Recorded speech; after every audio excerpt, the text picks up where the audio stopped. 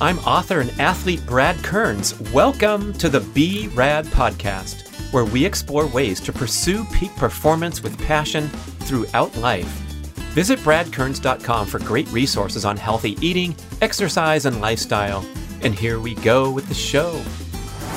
From that conversation, my takeaway was no vegetable oils, limiting that in my diet, or canola oil and all of that, using butter, avocado oil, coconut oil. That was my immediate takeaway. I really like to back up the conversation to say, look, if you just can eliminate processed foods, that's going to be your biggest win by far. You don't have to be lifting 50-pound weights or whatever, it's just getting out there, moving, on the daily if you can, I think, because that's what we were doing back in the day, right? Walking wherever we were going and lifting heavy things. I want to discuss the incredible benefits of red light therapy and how you can get started with Mito Red Light. Mito, like mitochondria, red light makes the premier light therapy devices in the world and at incredibly affordable prices. I stand in front of my Mito Pro 1500 unit every morning, carefully exposing my eyeballs, other important balls, and my entire body to special wavelengths of red and near infrared light. When I tell people about my daily devotion to red light therapy, they typically ask, does this stuff really work? And the answer is yes, and there are thousands of studies supporting its effectiveness. Here's how. It's called photobiomodulation, where specific wavelengths of red and near-infrared light, red's visible, near-infrared is not visible, that's why it looks like only half of your panel's working. These wavelengths help mitochondria in cells throughout your body produce more energy and clear waste products more efficiently. Red light exposure helps mobilize nitric oxide trapped in the mitochondria and allows oxygen to return to the cell and increase ATP production.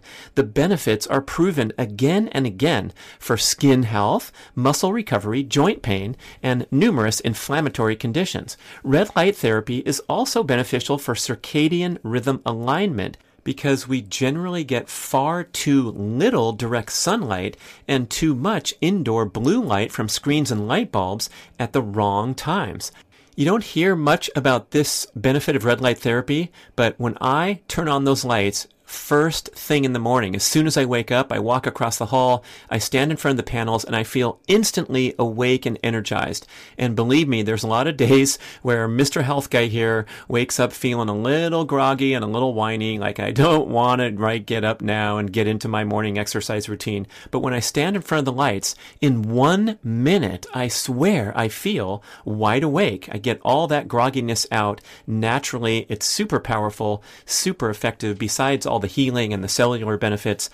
I also love it for being a natural wake-up machine. You have to try red light therapy. I am certain that you will become a devoted user. And guess what? Mito Red Light offers a 60-day no-risk trial period and a special 5% discount for B-Rad podcast listeners. Just visit Mito Red Light, M-I-T-O, redlight.com, and use the code BRAD on any of their products. Go for it today and get started on your red light journey. Greetings, everyone, from Vacation Hotel Room. And yes, Mia Moore is going to be brought into the show. It's been a long time since we've had you on. Welcome back, Mia Moore. Finally, you're welcome. Yes, that's right. We've been talking about doing some follow-up podcasts for a while. We're going to do one on relationship insights. But this one, the idea came from a ton of requests that we've received from people over the years where one person is super into the ancestral health scene and read our book and is attending our retreat. And then they'll come up and ask Mark or I, hey, can you give me some tips about getting my girlfriend into primal eating too? And Mark's favorite answer is, no. No, you can't. You can't do it. Because you sure couldn't do that with me. You couldn't get me to eat primal paleo. Because it's something with any type of diet, if you want to call it diet, the person needs to be ready to do it. It has to come from them. So when you've got, parents telling their teenage daughter that she needs to lose weight, for example, or a spouse, which is worse, telling their wife the same thing. I mean, usually saying, "Do you really want to eat that?" It comes across going that way. sideways. Yeah. What do you call it? Like an indirect little, not even facing it straight on, which would be a little tough to take, but at least the person's speaking straight on. Right. Instead, you're saying like, "I'm so glad I stopped eating cupcakes," stuff like that. Right. Oh, let's go for a walk after eating that piece of cheesecake. Hint, hint, wink, wink. But anyway, I've always said, the person has to be ready, willing to do so, and able, because let's not forget, there's always that fine print. You need to check with your doctor first, right? And I think people tend to forget about that aspect. Although that could lead to another show where you yourself don't always agree or don't feel that the doctors are up to date or current with, how to eat healthy, what's healthy, what's not. I mean, that could be a different story, a different show altogether. No, we'll be hitting that in this show. Don't worry. Okay. Because you've described a really delicate tightrope that I personally have to walk because I'm total immersion into healthy living, diet, lifestyle, exercise, training, fitness. However, you're wasting your breath until someone is ready to receive the information. Not to mention change and actually do it, but just to even have a conversation. So when I try to dominate the chit chat at a gathering when people aren't even interested, that's a waste of breath. And then if you detect someone's interested or they have sincerely asking me a question about the latest book I'm working on, I will jump into that mode really quickly. But then you have to be careful from getting this big hammer and just hammering in your point of view is the only way and everyone else is wrong. And I think we're subjected to that now with social media, with easy dispensation of information, podcasts, YouTube, where it's getting overboard and it's getting to be a little bit off-putting that so many people are expert and voicing their opinion so strongly and shoving it down your throat. Right. Well, let's go back to like when I first learned about the paleo diet was that day when I met you on the Southwest airplane heading down to Burbank, and we were talking about what we do for a living or what have you. It's just pleasant chit chat that you do on the plane with the person sitting next to you. And you mentioned the paleo diet or primal, and I said, "What's that?" Because I hadn't heard of that. And you kind of started, talk to me about it, send me some links, follow-up links, and I started slowly reading into it. And I took away a few things from it because I really wasn't willing to or ready to convert my whole, eating habit. But little things, I think that's how the best way to approach things, the little takeaways. From that conversation, my takeaway was no vegetable oils, limiting that in my diet, or canola oil and all of that, using butter, avocado oil, coconut oil. That was my immediate takeaway. I'd already been doing other things. I had a son who was working out and meal planning and, eating healthy. So we had already eliminated, all sodas from the household, and eating, just cleanly. You could, so to speak, vegetables, chicken, meat. But so that conversation was getting rid of all those, what do you call them? I'm not. The processed foods, I guess. The vegetable oils and all that industrial stuff. Seed oils, vegetable oils. That's a good takeaway because that is the number one thing, right. Especially if you have a quick interaction with somebody. If they can take away that, that's the number one change anyone can make in their diet is to eliminate those. Right, and that's the first thing I did. Then later on, slowly was sugar. Did I eliminate it in my diet? No, because I can't. I mean, I just love sugar. What can I say, right? But I can reduce the sugar intake in my diet easily. I mean, I had reduced it before by not having sodas. I drink a lot of iced tea, unsweetened, that type of thing. But if there's a cheesecake put in front of me, I'm going to probably eat it. Ice cream, why not?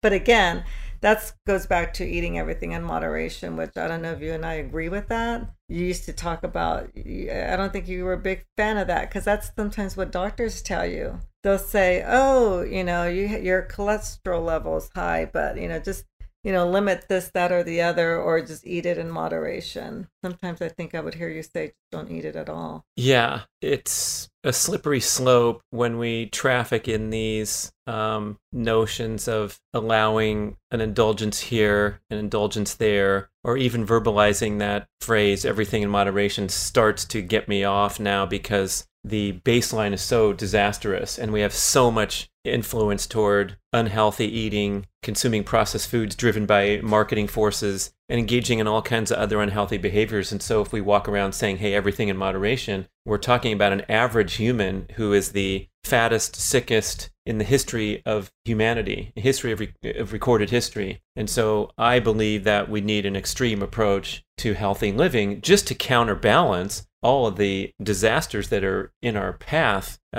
everywhere we go, and every restaurant we sit down to, whether it's fast food, whether it's shopping at the grocery store, fine dining, medium chain dining. We're looking at an onslaught of health objection foods. And so if you don't educate yourself well and don't think about it constantly, you're going to drift pretty far down. And then if you start to use the everything in moderation playing card, then you're going to drift below the midway point, and we're going to be into the path of disease and demise. And we have the stats on type 2 diabetes growing at such an accelerated rate that it's going to overwhelm Western society in the decades ahead. Dr. Doug McGuff, in his book Primal Prescription, cites research that it'll bankrupt the United States Treasury. Caring for type 2 diabetics alone will destroy the healthcare system as well as the entire government due to the cost of caring for people. Right. And what you're saying about the processed food, to me, the biggest, I noticed, I'm speaking for myself here, because I'm not one that can speak about other people, but for myself, eliminating fast food, because I used to eat a lot of it, either as a kid or traveling for work for years. It was pretty easy when you arrive late to a city to grab a whatever Carl's Jr. chicken sandwich. And then later in life, not eating as much as that because there's no need for that. I noticed a change. I mean, as far as, weight and all that, just by not eating fast food, whether it's salt, I don't know what it is. It just, or eating cleanly. Like I said, I have a friend or you had mentioned a friend who does the Scarsdale diet for years and would mention it to me. And I never did it because I just really wasn't ready, because it's very regimented as far as what you can eat for the first 2 weeks. Breakfast, lunch, and dinner. But one day I just thought, I'm just going to do it. I was ready to do it. And I know in 2 weeks, I mean, they say you can lose a pound a day. I lost, I think, 10 pounds in 2 weeks. Plus, I was also, kicking up my exercising, doing it daily rather than, a few times a week. And so in those 2 weeks, I'm not eating anything from, bought at didn't go out to a restaurant, just at home. Right, you stuck to it like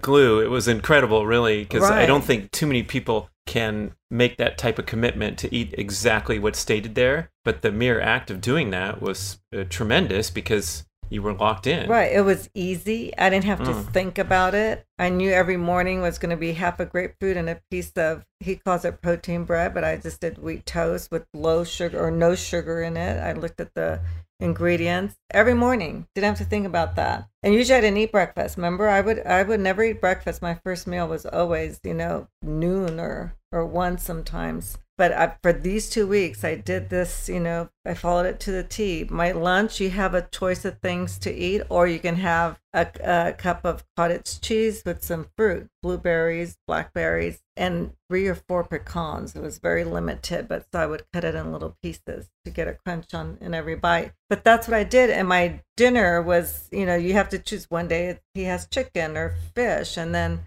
as many vegetables as you want, which I know that you're not into vegetables anymore, but so I would have my veggies. You could be doing worse than following this regimented diet that kept you in complete regulation. And I think that was the biggest insight for me watching, was like anyone who takes a step away from unfettered access to indulgent foods is going to have a huge health awakening. And I Right. think that's where we get these people saying how great the whole food plant-based is because they have their kale smoothies and their salads and their lentil soup and they feel fantastic. And in comparison to stopping off at Carl's Jr. and having donuts in the morning and, just bombing yourself with processed foods for years and decades, it's going to feel great to make any change, even one that I would categorize as high risk, like a whole food plant-based. But the Scarsdale diet, for people who don't know, back in, I think it was the 70s, 78. it was a best-selling book, and it was the thing for a while. And here it is, dusted off with great success by a couple enthusiasts. Right. And the good thing about that, you only do it for 2 weeks. And then you're off it for 2 weeks. If you need to lose more weight, you do it for another 2 weeks. But I did it for 2 weeks, felt great. A month or two later, I may do it for a week or so if I feel I need a, kick in the pants or what have you. But it worked for me. And so part of what you and I have always talked about is, there's primal, paleo, carnivore diet. There's all these different diets around. And I think there's not one diet for everyone. Everyone has to find what works for them, which I've always told people. But anyway. Well, I mean, the more sophisticated the discussion gets, it seems like a lot of people are landing on that insight that there's a lot of personalization that is necessary. And so it's a big vote for having the courage to experiment for a month and see what happens. And if you're suffering from nagging autoimmune and inflammatory conditions and digestive disturbances and nothing's done well with traditional treatment, medication, or just that you've been hanging with this stuff for years and decades, a 30-day restriction diet, the carnivore being the best and easiest one to follow, that eliminates all those plant toxins, there's thousands and thousands of people reporting amazing health turnarounds. Now, should they stay on that forever, or should anyone think that's the end all? Of course not. But if you got troubles, the first thing to do is eliminate processed foods. Then you're going to feel fantastic. And then we have these additional tiers. But I'm getting frustrated with all the kind of hair splitting that's going on as we deeply immerse into this. And so I really like to back up the conversation to say, look, if you just can eliminate processed foods, that's going to be your biggest win by far. I had Dr. Robert Lustig on the show, author of Metabolical, The Hacking of the American Mind, many other best-selling books, regarded as one of the world's leading anti-sugar crusaders. And he said, backed by great research and his career reputation, he said, if you simply eliminate processed foods, you can't get fat.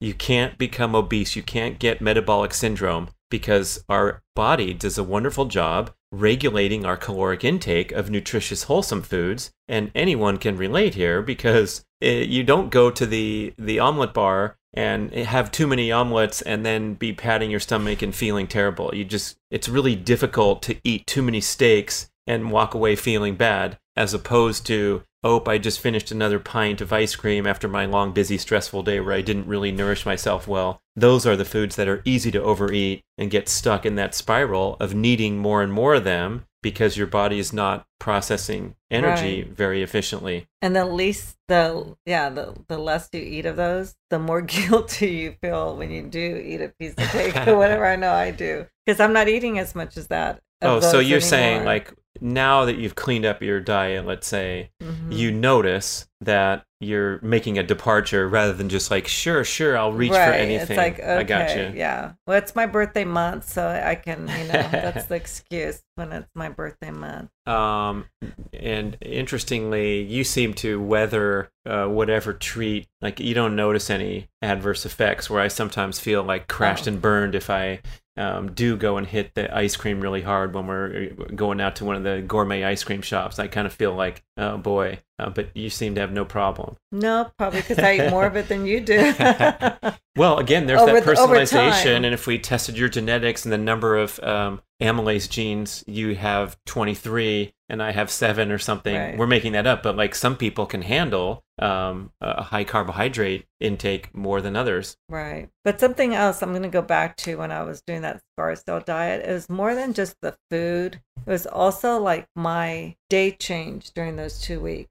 I'm one that always stays up late. And what happens when you stay up late? You get the munchies. And at that point, you're not going to cook something healthy. You're going to reach into the cupboard and see what's there, right? I know some people say they eat cereal, right? Because it's easy. Someone may take a scoop of the ice cream that's in the fridge. You never know. Or beef jerky, which is what I've done sometimes because it's there. Just you're munching, or popcorn, our favorite, with lemon olive oil instead of butter. But still, so I stay up late and I'm munching. That also adds calories to you, and you're not burning those calories. So with this diet that I was doing, I'm eating that breakfast, after my workout in the morning, that, little breakfast. Then I have my lunch. And then dinner was, because you're not eating a lot, so you're hungry earlier. So I was eating dinner at 5. Again, normally we eat dinner at 6 or 7, which is why I stay up late. So I was finding myself going to bed earlier during those 2 weeks and actually getting more sleep as well. So, and working out every day. So it's that whole my whole day changed. And I think that made a difference. And I think that makes a difference when we kind of go the other direction, because we're staying up late, we're eating junk food late, we're not working out as much, or whatever it is. There's tons of research suggesting that eating after dark is adverse to your digestive circadian rhythm, which is so tied into your circadian rhythm overall.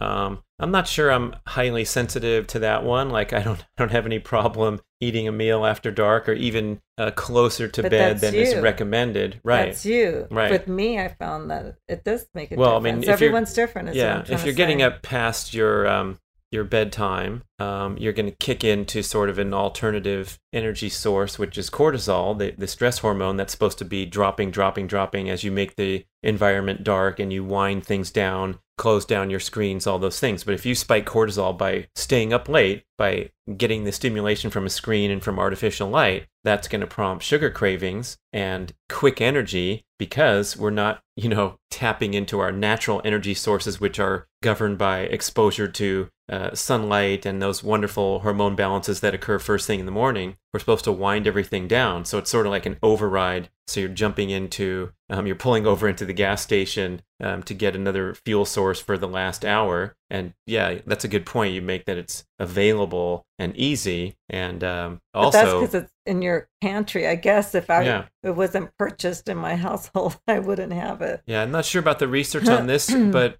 maybe it's that we really want sugar at those times and the quick, easy to digest stuff, rather than is making some scrambled eggs as appealing at 10:30 at night as popcorn. Probably not. It is for my son. My oldest, I'll find him at 10:30 at night making scrambled eggs after his hour. He's got many more hours of gaming, so that's kind of he needs some nutritious food. Okay, so we have sort of a nice overview and status report where the couple has obviously been discussing these things and living out our healthy lifestyle dreams over the last 5-6 years, right? And I think maybe with this show, maybe we can kind of role play here, where I take you a little deeper into the wonderful immersion of ancestral health principles, and then you can see sort of how that flies with your own personal experience, coming from your background of having an interest in healthy living, healthy eating, but now having to, especially as you alluded to a couple times earlier in the show, you're having to embrace this radical new information that I walked through the door with one day, where you said, yeah, now I guess you're not so into vegetables, all that kind of fun stuff. Right. Yeah. Okay. So I think as we sort through, let's say, the best-selling diet books of the last 5 decades and what the trends and patterns have been, there's some pretty interesting trends that we really should educate ourselves about and understand where things are at. And one of them is this toppling of conventional wisdom that has occurred at an accelerated rate over the last 20 years with the rise of the internet and the ancestral health movement and so forth. But now what's coming to appear is that the U.S. government dietary recommendations, which, by the way, have been exported across the world to all other countries. We came up with this flawed science and questionable research, and come out with the food pyramid back in the 90s, and numerous iterations of it. And we're now realizing that the standard Western diet has been a widespread dismal failure, resulting in the fattest, sickest population in the history of humanity. And some of the highlights there have been the introduction of processed foods and the heavy promotion of these processed foods as actually healthy and superior to some of the centerpiece foods of human evolution. And amazingly, a lot of this information holds strong today, even as the research and the groundswell of information and success stories and failure stories have come about. But you still will go to the doctor and they'll say, hey, you should cut back on your eggs because your LDL cholesterol, quote unquote, bad cholesterol, is looking a little high. And some of these notions are about 40 or 50 years flawed and dated from what the news was back in the 60s and 70s. I mean, like, who made cereal the thing to eat in the mornings? I mean, to me, that's like the grossest thing. Cereal. Oh boy, you look at the ingredients. You just set me up for a good one there, because Kellogg was this evangelical health freak, and he invented cereal as a way of quelling the desire to masturbate in young youth that he wanted to indoctrinate into his religious values.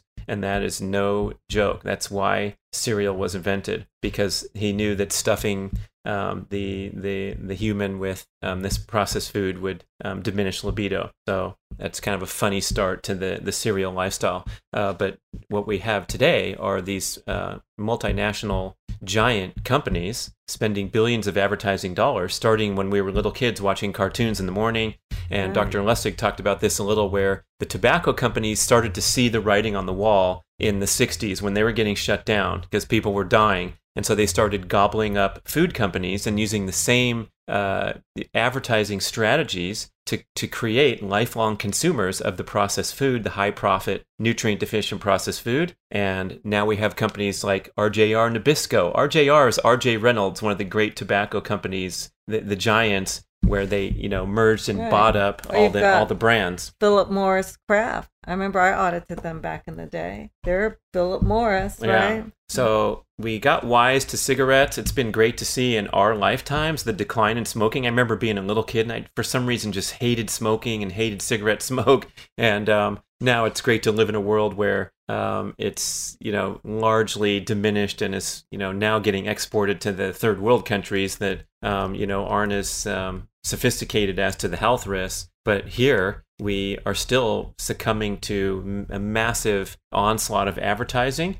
and flawed science and flawed government information. And then even the pillars of education, for example, like today when you go and get a degree in dietary science, nutrition, your certification are largely aligned with the government policies, the US RDA dietary recommendations. And right, but let's go back there, because I know you have your food pyramid and there's the U.S. food pyramid. I don't think the problem's with the food pyramid, really. I think it's the food that people are eating that are not really within the food pyramid. Do you know what I mean? It's like... Yeah, that's a good point. I mean, the biggest problem is you're not even on the pyramid, but the pyramid itself is a disaster as well, because it's recommending that you have grains as the centerpiece of your diet. And these are high-calorie, nutrient-deficient processed foods, whether they're whole grains or refined grains. They really have no place in the diet, and that's where the big fork in the road occurs with Ancestral Health Movement and Marxist and Primal Blueprint, the early leaders, Rob Wolf. And if we go back with proper credit, there was a researcher named Boyd Eaton in 1988 put out a paper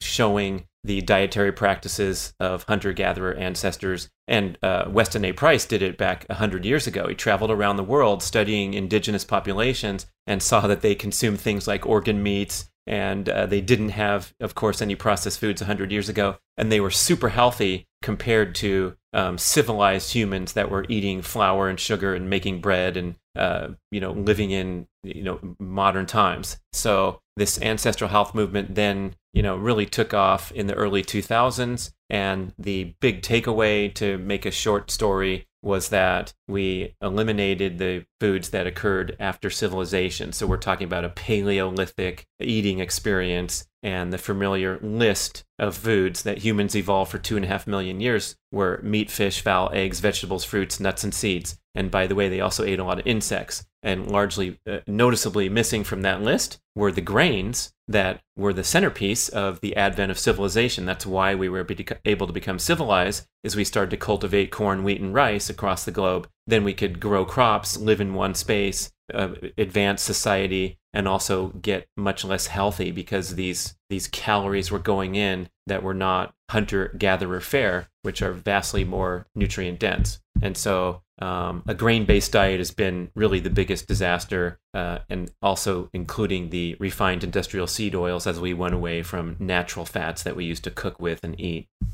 And remind me again the bad thing about grains. Well, they're high calorie, high carbohydrate, very little nutrition in comparison to a steak, an egg, a sardine, a salmon, the true nutrient dense foods of the earth, fruits. And so basically we're filling up our mouths with a lot of calories that don't do much for us besides overwhelm the delicate system of insulin production, because we're not used to, as humans, we're not used to ingesting 100, 200 grams, 300, 500 grams of carbohydrates in a day. Okay, but what if there are all these other countries that rice is a staple in their, their diet? They're not obese. You don't have a lot of obesity there. Is it they're more active, probably out walking and working the fields, whatever it is? Is that the difference? What? Yeah, very good question. It's really what we get into these days are the back and forth about people citing an attribute of the Mediterranean diet or the traditional Japanese diet,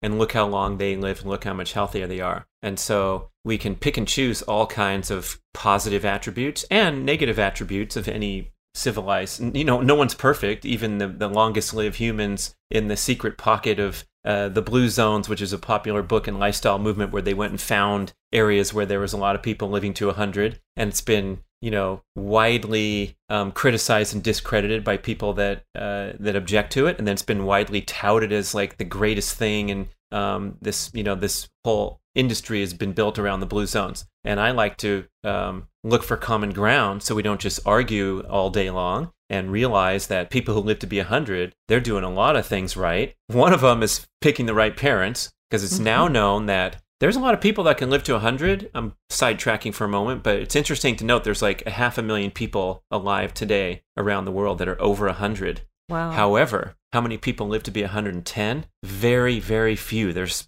17 or something right now. So there's 500,000 live to 100. 110 ain't happening. And with the research on the super centenarians, it's called 110 plus, the genetic attributes are so profound that it's almost like you're not going to get there unless you have the genes and all these awesome lifestyle habits. Of course, there's probably a lot of people that have super centenarian genes that live to be 73 because they smoked and did whatever. There's the French lady, didn't she smoke? Jean Calment, yeah, yes. She smoked. She quit smoking when she was like 115 or something like that. Like she finally quit. Anyway, back to the. Well, no, I'm going to talk about my grandma too. My great grandmother lived to be over 100, and she had a shot of some hard alcohol every night, and that's what she attributed her long life to. A great grandmother living to be over 100 is a stunning performance, because I said today there's 500,000 centenarians, 2022. But if this great grandma was living coming into the 20th century and that's it, when did she die around? I'd have to ask my dad. So it's in the 18s and 19s then, if she's your great grandma. That's incredible, because back then, maybe she was one of the few around, sure. So the what I was saying before I got excited about the 100-year-old people was, so we're looking at all the attributes of different diets and different cultures and trying to get these common ground. I think clearly the lack of processed foods gives you a fighting chance to have a long, healthy, happy, productive life. And so anyone who's consuming these modern foods that have accelerated in their offerings in the last 30, 40, 50 years, that's a disaster. You're just slashing your lifespan every single day that you pull into Carl's Jr. or Ben & Jerry's pints or the potato chips and the stuff that's going in. I want to tell you about wildhealth.com. They're an online provider of comprehensive precision medicine and health consultation services. They offer DNA analysis, custom lab panels, extensive medical intake form with family history and lifestyle preferences, and regular online visits with a board-certified precision medicine physician and a health coach whom you can message anytime through their convenient app. Wild Health evaluates your data to determine what you need for nutrition, exercise, sleep, and supplements, and you can experiment, consult, and retest to get everything dialed in. You'll get a cutting-edge epigenetic test of DNA methylation to calculate your all-important biological age and have fun lowering your age over time instead of following the mainstream path to accelerated aging. It's time to strive for awesome instead of just normal. Did you realize that only 6.8% of Americans are deemed metabolically healthy and only 2% are declared optimal?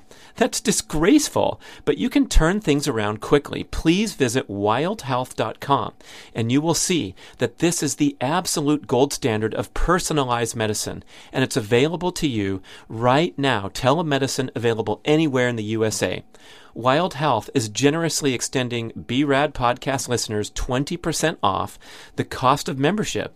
Just visit wildhealth.com/Brad or use the code BRAD20 at checkout to get 20% off and start taking control of your health today at wildhealth.com/Brad. So, we're past the point of like optimal longevity potential because we have way more processed foods than our parents even and our grandparents. So that's the first note. And the second one is because you asked about the presence of grains and how they're a big staple in civilized society across the world, and they have been for 10,000 years. So again, this is how civilization started, was the ability to grow wheat, rice, and corn. And so we don't want to go back to hunter-gatherer times where we're all going around looking for food for 5 or 6 hours every day. That's what the Hadza in Tanzania are doing right now, and the other primitive populations around the globe. They're super healthy. They have amazing statistics, but they're also having to get up and look for food all day. So assuming we want to exist wonderfully in modern life and enjoy our lives the way we are, looking to an ancestral diet has become very popular for a lot of reasons. One of them is that the food is more nutritious and it's more aligned with our human genetic expectations for health. So like in the Primal Blueprint, where we had to initially present this very controversial and difficult to sell story, we're talking about how we evolved as Homo sapiens, and before that, Homo erectus. So we've been around for millions of years eating these kinds of foods: meat, fish, fowl, eggs, vegetables, fruits, nuts, and seeds. If you look at that list and calculate what carb level is in that list, it's, by comparison to today, a very low carbohydrate diet. You get plenty of carbs from fruits and vegetables and so forth, but by comparison to having grains being a centerpiece of all meals all day long around the world, that's a big shift, and it's getting us back closer to our human genetic expectations for health, which are not to slam orange juice, toast, oatmeal with brown sugar on top, and all those things that we've come to see as routine. Okay. So as you can tell, listeners, I'm trying to sell the story, and that's what the fun of the show that I thought would be. How does that fly to you? And that ancestral example of eating, I think, it's the centerpiece of the movement. So it's a pretty important thing to grasp, especially when I wasn't really aware of evolutionary anthropology to the extent where we had this big fork in the road. What's his name? Jared Diamond, Nobel Prize winning UCLA professor, best-selling author. He said it was the greatest shift in the history of humanity was the shift away from hunter-gatherer lifestyle to civilized lifestyle. And with that was the greatest shift in dietary practices in the history of humanity too. And we're having a difficult time dealing with it based on the global statistics of obesity and those population statistics. And then a shift in activity level too, I would think, from hunter-gatherers to civilization. So if you look at this ancestral health movement, and we'll talk on the other aspects like diet, sleep, circadian rhythm, we've talked a little bit, but we're talking about getting back to the original, human healthy lifestyle, and of course making all the adaptations into modern life because we're not living in caves anymore. So instead, we hear a show from a sleep expert saying we want to have your room temperature down between 60 and 68 Fahrenheit because we're meant to sleep in a cool environment. That's how the body gets to sleep and stays asleep. So all these cool little tips and tricks to become more ancestral. Hey, jump in the cold water. I have a chest freezer in our yard, or I jump in the lake. I'm the only person in the lake in the winter. That's also an ode to how our ancestors dealt with a lot of temperature stress and became strong and resilient accordingly by dealing with long, dark, cold winters and learning how to burn body fat more efficiently. So that's what we're doing with these adaptations and little tricks. A lot of people call them biohacking and so forth. Like the mattresses. Right, the temperature-controlled 8-sleep mattress, which we're excitedly getting started on. But on the important point of diet, it's pretty difficult to dispute that if you go looking for the natural foods of the earth in the plant kingdom and the animal kingdom, you are going to be on a healthy path. Because we've made it this far, 2.5 million years, consuming a lot of animals and a lot of different plants as well.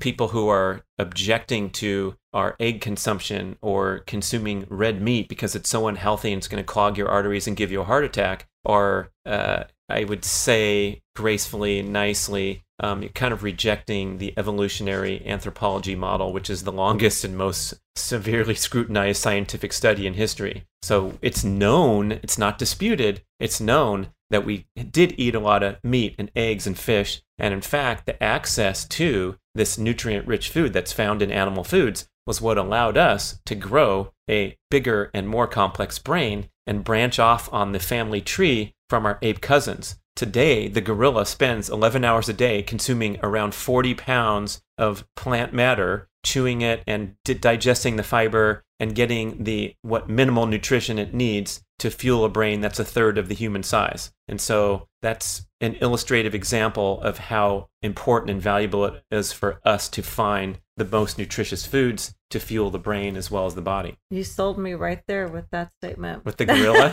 Yeah, why do we want to be like a gorilla? Come on. So here's where the problem occurs, I think, or the sticking point is the industrialization of our food supply today. And you can go watch a documentary of how nasty the animals are treated and all the crap that they feed the cows in today's feedlots and make a decision, oh my gosh, I'm never eating that garbage again. I'm just going to stick to kale smoothies, salads, and stir fry and be more healthy and be more sustainable and more clean. And the experts in the ancestral health realm will help you counter all those objections. Paul Saladino has great shows talking about regenerative agriculture, where the cows, when they're allowed to live in their natural habitat and their natural manner, they sequester carbon into the earth. So they're doing like a net positive for the greenhouse gas rather than this horrible, that you hear about them farting and causing a huge problem for climate change and all that. And so I think we can reconcile the objections to eating animal foods by finding the very best sources of animal foods available today, the most sustainable, you would call it. Pasture-raised eggs. Yeah, there you go. So pasture-raised, that term implies that the chicken was out running around, eating grass, eating worms, eating insects, and developing this egg that is way more nutritious than the chicken that's fed in the chicken coop who lives in a tiny little cage. They keep the lights on 24/7 so the chickens don't go to sleep because they can't sleep if it's light. And then they feed them hormones, pesticides, antibiotics so they grow really big. The guys I just had on the podcast, Meat Mafia, they have a graphic on their Instagram where the size of the chicken in 1940s was like 2 pounds, and now it's 10 pounds. Wow. Because they stuff these up and they breed them genetically, and so it really is highly objectionable. And they sell them to Costco for rotisserie and people chicken. like those bigger ones because they look like they're getting more meat. And then you go to the farmer's market, and you find a truly pasture-raised chicken from a local farmer, and it's tiny, and it's $17 instead of $5.95 at Costco. So there's some budget concerns. There's a lot of concerns about, speaking of sustainability, if everyone all of a sudden went to this ultimately highly sophisticated, animal-based, organic diet, we wouldn't be able to support, right, especially the population today at 7 billion. When our fathers were born, it was 2 billion, and now it's 7 billion. So we got all kinds of issues. But when it comes to scrutinizing your own diet and trying to be as healthy as possible, that's where we can try to focus in and say, let's find the most nutritious foods that are the easiest to digest, that don't cause problems, and they're minimally processed, minimally labeled, frozen, packaged, Right. boxed, wrapped, all that crap. Well, I don't know if you're going to talk about this on this show, but I was really fascinated when you started talking about or interviewing folks also about who were carnivore, and the reason they went carnivore was to either there was an anti-inflammatory reason or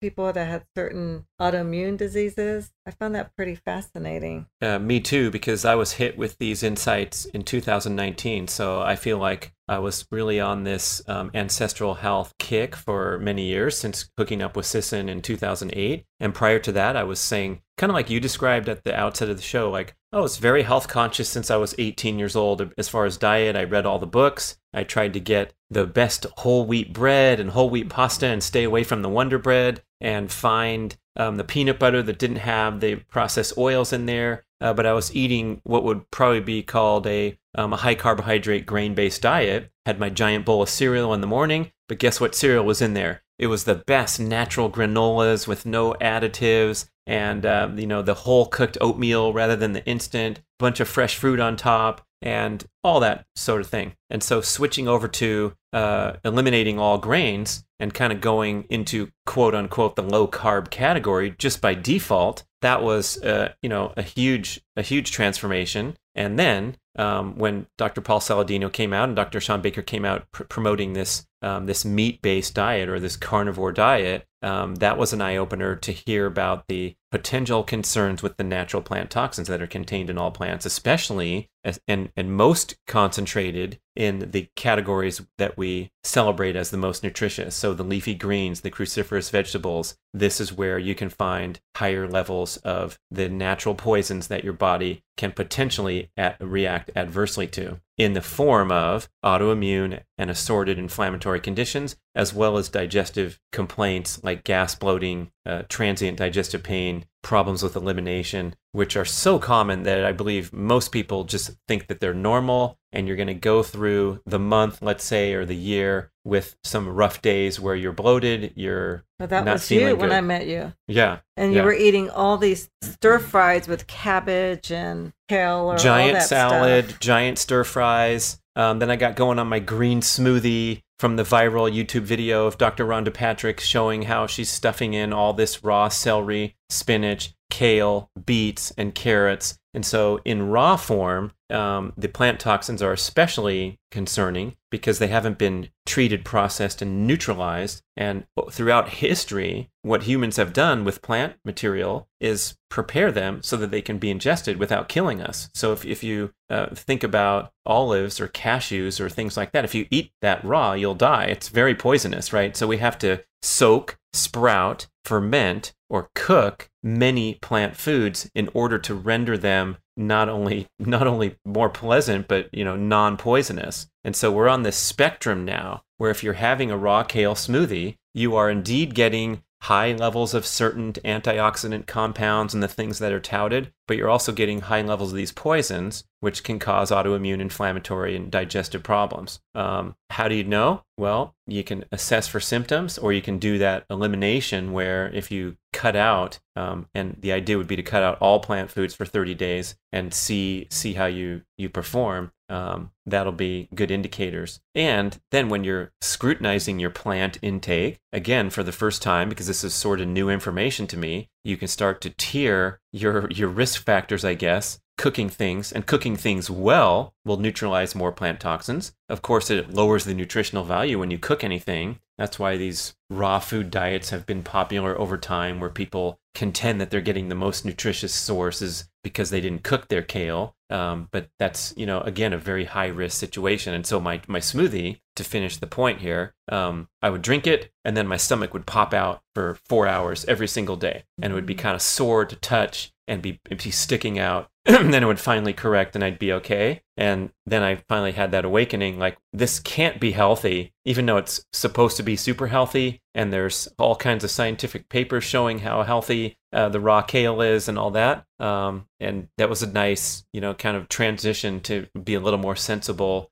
with these, extreme efforts to be healthy. Right. But it doesn't affect everyone the same way. Right. And so if you have the genetic makeup or whatever your good fortune is, you have an intact gut lining is another big one. So if you have some leaky gut symptoms that have developed over a lifetime, you're going to find you're allergic to 27 different foods from your food test, and you got to watch out for this and you got to watch out for that. And that could be attributed upstream to having a gut that's inflamed and dysfunctional and allowing in unwanted agents into the bloodstream to prompt allergic reactions. So once you get super healthy and heal your gut, heal your inflammation, including all your other lifestyle habits that promote inflammatory balance, then you might be more resilient with your diet.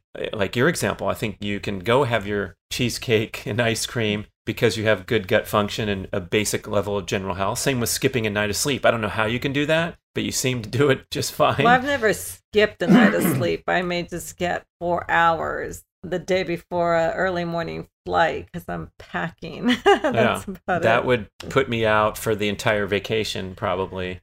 So again, having that baseline health foundation will help you navigate whatever's coming down your pipe with your diet. And with this rise of the animal-based movement, a lot of people are seeing good benefits from toning down that intake of the plant superstar foods, or preparing them properly, or picking and choosing the stuff that's more agreeable to them. Now, the other part, which is interesting to me, I wouldn't say I was a huge sufferer. I did notice from those smoothies, because that was an extreme dose of natural toxins. And then, my bloating and digestive problems coming when I was making those massive red cabbage stir fries. It wasn't great, but I wasn't in the hospital is what I'm saying. No, you weren't in the hospital, but you were standing upside down on your head in the evenings just to try to help your... Yeah, it was no joke. The other part that was really, an eye-opener to me was that, in fact, if you were to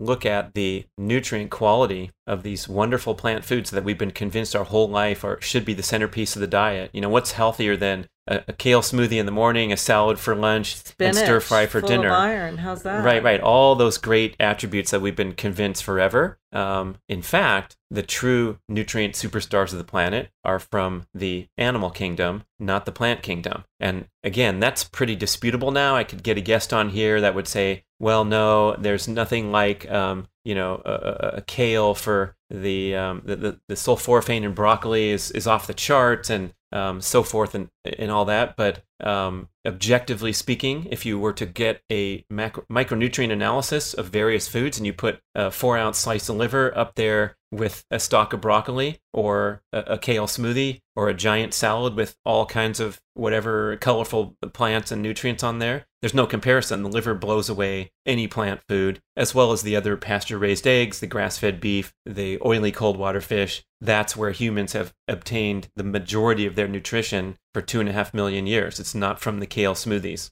And so the people that have difficult time embracing that, a lot of this has been a wonderful marketing push, especially in recent years, for the plant-based community being more sustainable, more nutritious, and staying away from all those killers like red meat and eggs that are clogging your arteries. That's been unfortunate because it's just not grounded in good science, and it's a lot of unwinding and deprogramming, even today in traditional educational paths or in the physician world, where I take a special exception because your MD has not necessarily obtained any training whatsoever in nutrition. Maybe one class. Yeah. Dr. Joy Kong, the stem cell doctor, she said she had like one, not a semester class, but one day of class where they talked about nutrition at UCLA Medical School. Wow. So that's not to criticize anything about the medical community, because they're there to treat and care for disease and illness. And we need those people when my appendix needs to come out. I'm super happy to go see the surgeon and all the other reasons that we go see the doctor. They're not there to be health and wellness nutrition counselors. But the problem occurs is when they ascend to that role somehow and believe themselves to be the authority on all matters of healthy living and dispense dietary advice, that's backed by U.S. government dogma that we've had for decades, where we want you to cut back on your eggs because your cholesterol is too high. And we can break that down at every level where, for example, the Framingham study, the longest and largest study, it's called epidemiological study, like your daughter's course of master study, but that means a study of lifestyle on health conditions. It's been going for something like 80 years, and they've concluded there's no correlation between dietary cholesterol intake and blood cholesterol levels. So if you cut back on your dietary cholesterol, your body will just make more because it's an important component for all manner of hormonal functions and making sex hormones and all these important things. And so same with the red meat causes cancer headline that's been pounded into our heads for decades. It's just not associated with anything that could be called respected science. What about organ meat and cholesterol level or cancer causing? What's the science there? Because, Yeah. I mean, the problem with a lot of the scientific conclusions that the government has been touted as policy for the last many decades is that all this research comes in the crucible of unhealthy modern lifestyle habits. So if you have a high processed foods diet that also happens to be high in red meat, you are going to cause all kinds of trouble for those eggs and those steaks that get washed down with 7-Up and ice cream and so forth. So if you have this inflammatory diet that's high carbohydrate, high in the refined industrial seed oils, you're going to develop these conditions like metabolic syndrome, and then have a much more likelihood of accumulating plaque on your arteries and having a heart attack. And in fact, cholesterol is part of that story. But as some people like to use this analogy, you hear it a lot, like there's firefighters at the fire, but it doesn't mean the firefighters started the fire. So there's cholesterol involved in your heart attack, the same stuff that came in the egg, but to make those associations that it was that high egg intake that caused too much cholesterol in your body to start collecting in your arteries is 50 years old flawed science. Okay. Going back to... So the organ meats you asked about too. Yeah, organ meats. So is that high? Are they high cholesterol? Yeah, I sure. grew up eating organ meats. Tripe and buche and so traditional Latin American cuisine. Grew up eating liver. And traditional cuisine for anywhere around the planet has all these amazing, fantastic attributes that have been shoved aside only in the last 30, 40, 50 years. There's a great book called Fast Food Nation by Eric Schlosser. It's written in like 1998, and he talks about how the rise of fast food culture destroyed the fabric of American society, which was the family home-cooked meal of preparing and eating nutritious foods together. And now instead, people could do more work, make more money, get food more conveniently, and show the love to their family by going through the drive-thru and handing them some hot fries, rather than everyone having to slave over peeling the potatoes at home and doing all these things that represented a lot of family togetherness. No, they're showing their love for the family because they're busy taking their kids to soccer practice, whatever it is, sporting events after work, because now both mother and father have to work, right, to survive in this world and buy a house. And they also want to make sure their kids do all these other activities, so you're kind of stuck.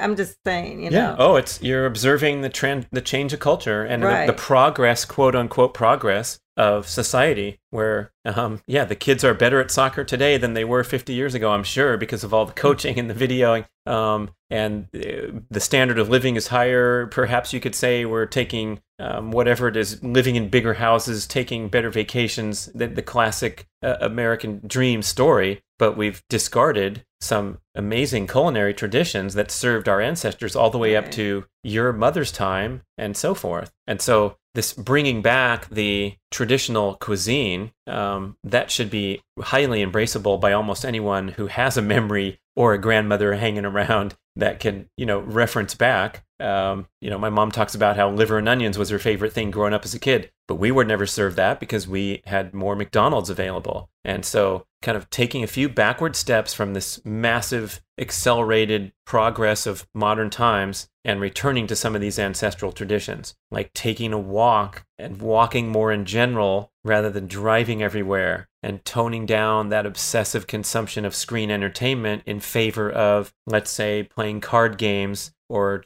doing art or doing some family togetherness where you're actually communicating rather than everyone interfacing with the screen. And then when it comes to food, like appreciating that local movement, which is great, that's come about now. And, people are trying to source local. A lot of times that gets unfortunately interwoven with like a plant base and staying away from the local animal products. But all in all that stuff is good. And, we're compelled to, I think, wake up to these big picture ideas that you got to stay away from that processed food because it's going to kill you. And we've all been touched. Every single family has been touched, and every individual's been touched either personally or in, with loved ones with cancer, heart disease, and the major killers of modern times, which are, largely preventable and unnecessary. That's who said it? Maybe it was McGuff. Like 97 or 99% of all cancers are lifestyle related, and 1% are genetic. Some people, some young people are born with a cancer, and they're in children's hospital from ages of 0 or at age 4 or whatever. And then the other 99 are the stuff we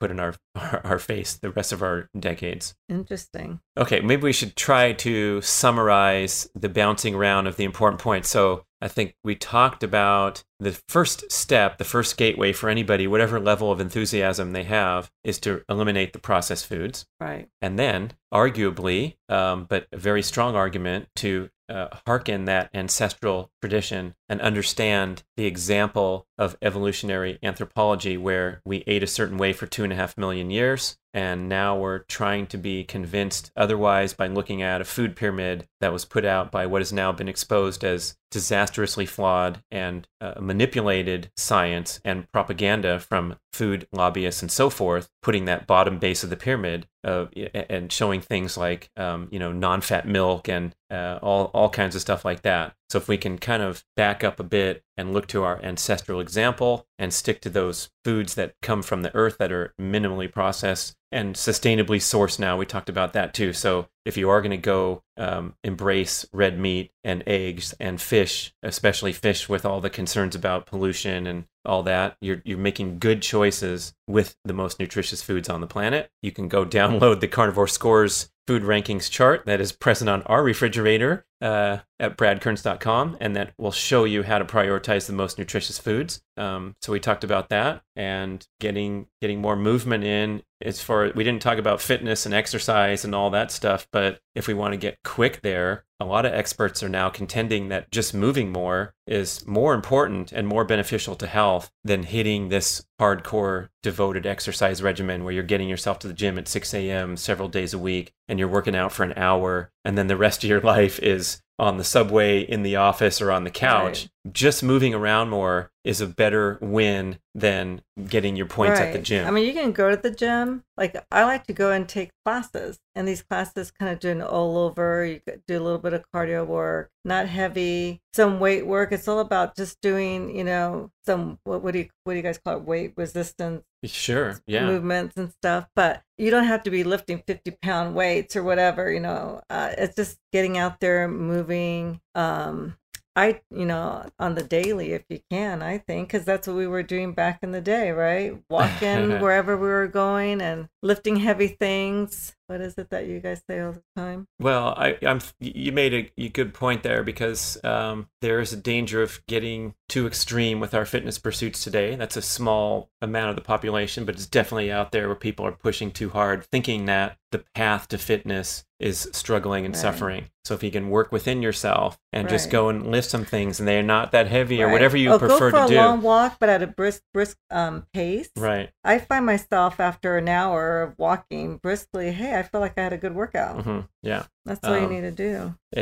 I think there's a lot of benefits to doing things that are super brief and also explosive and high intensity. So we need to challenge ourselves in order to age gracefully. Otherwise, we're just going to get a little slower and a little less balanced and a little less functional with the passing of time. And so that's the whole primal blueprint fitness template, was to move around a lot, put your body under resistance load, lift some heavy things or light things in your example. Right, light things. A lot of light things, but repetitive. Yeah. And then finally do something explosive. And so that could mean a set of kettlebell swings where you can only do it for 10 or 15 seconds because it's too difficult and you got to stop. Or sprinting on the bike. Yeah.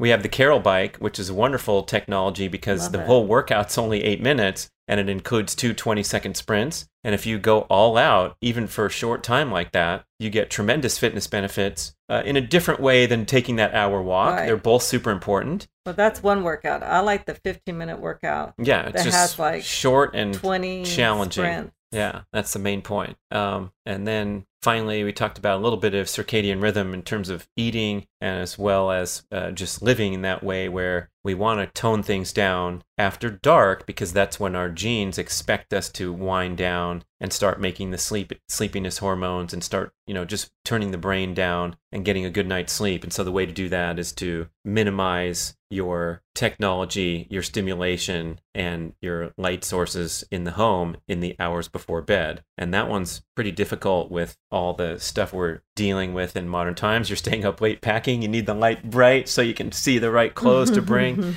And I think, interestingly, for both of us, like, we have no problem falling asleep, even if we've been watching a show right before it goes, right before bedtime. I'm tired. I need to go to bed. It can be right after a show. I don't need this perfect wind down where I'm meditating for the final 30 minutes. So that's good. But a lot of people struggle with sleep. And then we're talking about a whole different story. Right. No, I know you, when it's 10 o'clock, all of a sudden, I know your whole body, I could see your whole body just shuts down. I mean, you're done. I feel drugged when it's 10 o'clock. I really do. I'm like, I can't even talk. My speech pattern goes off. Yeah. Which is a nice gift. And it starts first thing in the morning. Setting your circadian rhythm starts first thing in the morning by exposing yourself to direct light and getting those hormones switched on, which will then, however many hours later, start to recalibrate because you have aligned yourself with the rising and setting of the sun. Wow, did we cover a ton on this show? If it was a flight, it would have already landed. They'd be kicking us off very southwest. Organized, but that's all right.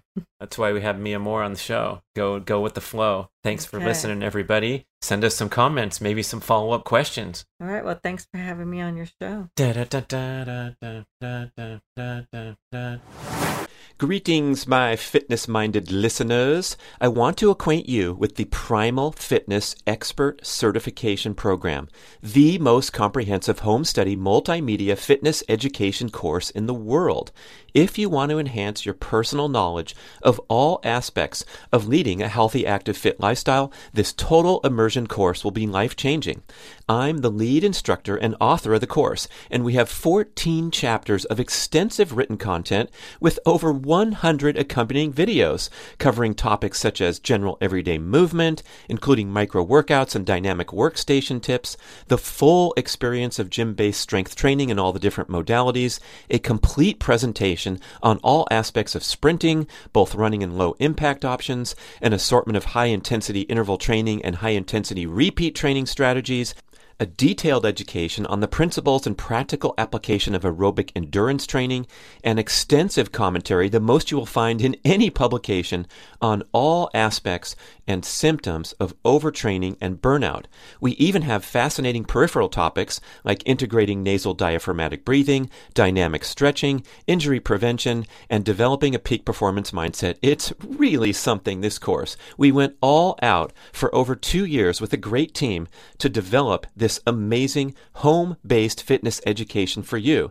And you get one-on-one expert email support and private Facebook group connection throughout your studies to ensure that you absorb everything optimally and you pass your series of exams and get certified. So go to primalhealthcoach.com/Brad to enjoy a very special limited time. And I'm not kidding. This is a big time discount just for you.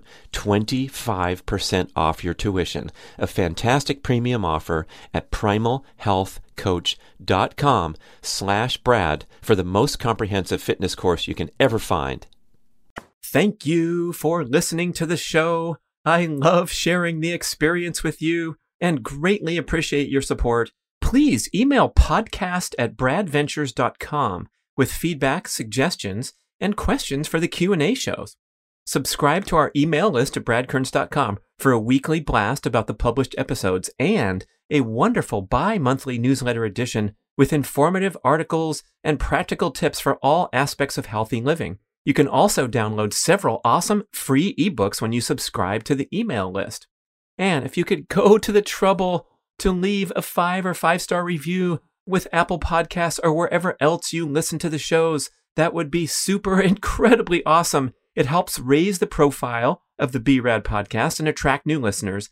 And did you know that you can share a show with a friend or loved one by just hitting a few buttons in your player and firing off a text message? My awesome podcast player called Overcast allows you to actually record a soundbite excerpt from the episode you're listening to and fire it off with a quick text message. Thank you so much for spreading the word. And remember, be rad.